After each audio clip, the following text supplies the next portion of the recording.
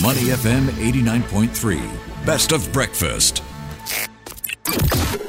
Mind your business. Only on Money FM 89.3. Good morning and welcome to The Breakfast Show. Our C-suite guest today is the proud recipient of the Young Business Leader of the Year at the 38th Singapore Business Awards, which was jointly organized by the Business Times and DHL Express. And this follows his awards in 2021, the EY Entrepreneur of the Year Singapore 2021, and the NUS Outstanding Young Alumni Award. Wow. The list is falling off the table right now. So back in 2015, he was recognized by MIT Technology Review as a member of Innovators Under 35. So what business is he in? Well, he is in the field of biotech and preventive healthcare solutions. He is an accomplished innovator, scientist, entrepreneur, founded a three-man cancer diagnostics startup in Singapore called Mirexis. It is a multi-award-winning biotechnology company which is now a global leader in RNA technology and disease early detection. Right. If you're not familiar with Mirexis, it was spun off from A-Star's Bioprocessing Technology Institute back in 2014 to commercialize an industry-leading qPCR-based technology for microRNA detection. So that's quite technical. So we're glad he's in the studio to help us make sense of it. That's right. Let's invite our guest, Dr. Zhou Lihan, co-founder and chief executive officer of Mirexis, to our studio and to our show this morning. Welcome, Lihan. Good morning. Thank you for having me. All right, we'll start with the easy question first. What is Mirexis? Thank you, Ryan. So Mirexis, 6 syllables, stand MIR, stand for microRNA, which is the technical thing we work on, a very small type of RNA in our body. X is essentially any microRNA, whether it's in human, plants, animals. Now E stands for expression, because we measure the expression of these changes, which reflects the ongoing status of disease and development in our body. And lastly, S, very importantly, stands for Singapore. Nice. Because when we founded the company back in 2014, the goal is to prove to the world that we can develop a world-class biotech in Singapore. I didn't realize it's an acronym. So when did you first realize you had an aptitude for the sciences? And what inspired you to pursue a career in life sciences and biomedical science? Well, it was easy. I've always done better in my science subjects than humanity. Triple science student in Anglican High and Temasek Junior College. And back in 2003, when I entered NUS, there was really, 3 things that sort of inspired me. My grandfather was a physician, so I spent some time seeing how doctors saving lives. And 2003 was also the year when the first human genome was completed, which ushered in the era of life science, which should help us to improve lives and potential. And perhaps more importantly, 2003 was also the year when I had 2 encounters of cancer in my family. My mother, who had her ovarian tumor detected really early and essentially cured. And my uncle, who diagnosed with a very late stage stomach cancer and passed on in 6 months. So the combination of that really inspired me to take on the life science degree. And on that front, you got your PhD biochemistry from the Yong Loo Lin School of Medicine from NUS. So talk us through that turning point, that pivotal moment when you decided, hey, maybe I want to take that leap of faith into entrepreneurship, into the world of business, because not a lot of people in academia can make that transition, and you managed to do so successfully. Well, of course, today we said we had a plan, we had a beautiful business plan, but it was back in October 2010, and I was in Australia, I was in Melbourne attending an international conference, and that was the first time when, essentially as a PhD student, I was out there interacting with some of my peers from around the globe and realized that not only have they done well in academic work, but they were able to productize. They were able to turn the innovation into products that we can all use. And it was the same month when A-Star awarded us a commercialization of technology grant to then take our technology into product. So 2 very important things that came together, that the mindset change and then an actual grant from the Singapore government. And then light bulb went off in your head. I'm done with washing test tubes. What they didn't tell you is after you have spun off the company, you still got to wash test tubes. Well, I guess timing is key there. So you described yourself as an accidental entrepreneur. What were some of the most significant challenges you faced? Well, I really wanted to be a professor. That's why I did a PhD. But when we spun off the company, essentially there was no precedence in what we do. There wasn't a 10-year series to follow. And the challenges that we look at was essentially the first, we got to discover new science that allows to detect cancer before symptom occurs, which was difficult. And we had to convince ourselves and then our investors that we're able to turn those science into products and to actually get it done, to make economic returns. And lastly, and very importantly, we had to recruit over the last 9 years like-minded individuals who believe in that cause and brings on board a diverse set of capabilities from research to manufacturing, regulatory affairs, and commercialization. So those were the three challenges. Yeah, in the past few years, a lot of attention has been on the RNA technology as well as the detection based on these technologies.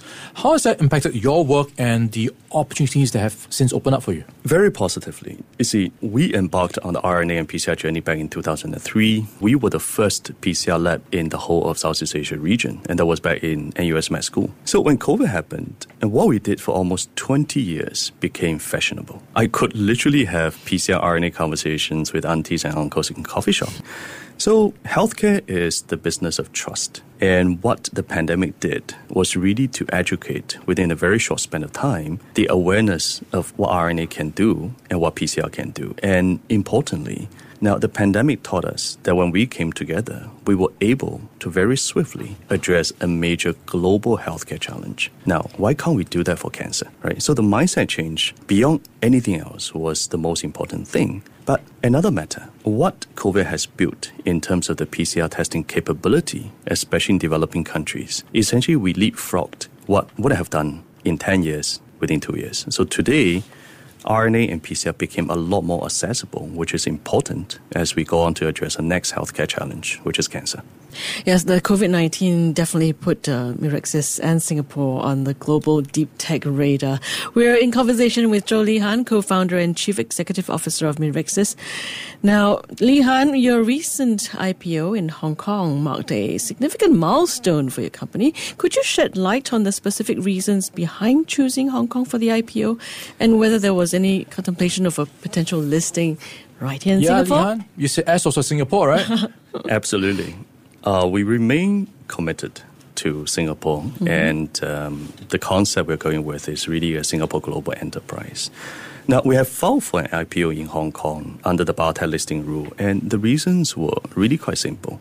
Now, Hong Kong Exchange, since the formation of this 18A rule in 2018, has seen the most vibrant biotech listing outside the US.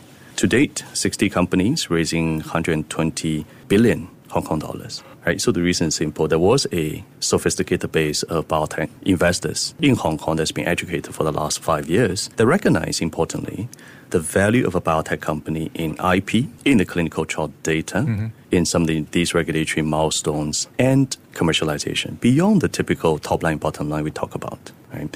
And importantly, our flagship product, GastroClear, which is an early detection test for stomach cancer, has the largest market in China, which has 50% of all stomach cancer patients. So our fundraise in Hong Kong is really intended for us to enter the North Asia market to get access to the right stakeholders. Now, that doesn't mean that we are not supportive of the local ecosystem. In fact, we've been one of the strongest advocates for a leading exchange within the Southeast Asia. And I believe there has to be Singapore, because at the end of the day, the exchange is really meant to support the companies to achieve impact in the region.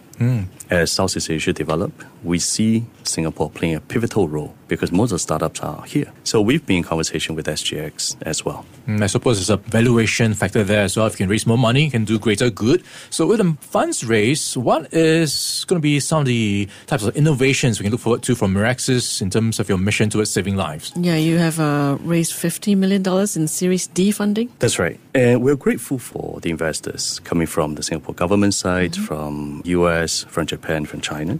Now, having raised the funds amid this challenging microenvironment does put us in a very good position to journey on.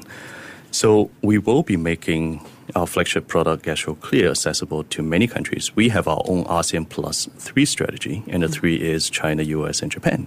So we'll be spending a lot of efforts to make this test accessible to all the patients in those countries. Now, beyond that, we've also developed a pipeline, so folks can expect a lung cancer test, a colorectal cancer test, which are another 2 major cancers.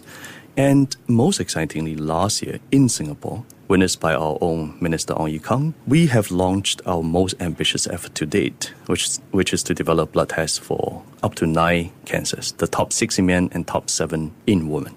When that comes out in a few years' time, that should be a game changer. The goal is simple. Today, 2/3 of Singapore's cancer diagnosed late. With that, we hope 2/3 of Singapore's cancer and the world's cancer will be diagnosed early. Well, Li-Han, you're certainly doing very well, and you aim to double your global headcount to about 800 by 2026. But talent shortage is often seen as a significant challenge in the field of innovation. Perhaps elaborate on the core values or principles that guide your approach to talent acquisition and development within Mirxes. Absolutely. Talent shortage is the most limiting factor today. Right? So our approach is really 3 Ps: purpose, people, and perseverance. Now, what we do is challenging and it's long. So we really need team members who share the common purpose, who's able to journey on with Mirxes for many years. Now, when we have that purpose, what we then have to look at is really people. Now, we believe impactful and long-lasting business are built on people, not on technology, not on funding. So with that, what we have done internally is to form Mirxes Academy, which really helps all our staff, including myself, to develop myself. And externally, we engage associations. And the one proud thing we did during COVID was to set up a scholarship with the Mendaki Association to essentially train young aspiring scientists and provide them opportunities to work in Mirxes. And the last point, perseverance. Now, the environment is going to be challenging, right? The world as we knew it, I don't think it's there anymore. So it's even more important that we're able to persevere through the various challenges to capture the opportunity. I'm still very optimistic about the future of Southeast Asia and Asia Pacific. So if we share the common purpose, if we can journey on, I'm sure success is within grab. Yeah, I'm curious as well what lessons you can share for those hoping to follow your footsteps, those who are hoping to take a leap of faith as well. What are the lessons you picked up along the way? Would you have done anything differently? I wouldn't. Now, there were 3 things I think worked well for us. The first is to really develop a unique selling point. Be a subspecialty leader. Don't be a fast follower, especially in the biotech world. Only the top 1 or 2 will succeed in the long run. So don't be a fast follower. Work on a true unique selling point. Secondly, coming from a small domestic market, it's very important to embrace the idea which DPM Lawrence talked about in the last 2 budget, which is the Singapore Global Enterprise. Right? We have to venture out early to design our product and services for at least one large healthcare market beyond Singapore. And lastly, just have faith and journey on. Very, very good advice indeed. Thank you so much, Li-Han, for joining us in the studio this morning and for sharing your story with us. Zhou Li-Han, co-founder and chief executive officer of Mirxes. Thank you very much. Thank you. To listen to more great interviews, download our podcasts at audio.sg or download the audio app. That's AWEDIO, audio at the App Store and Google Play.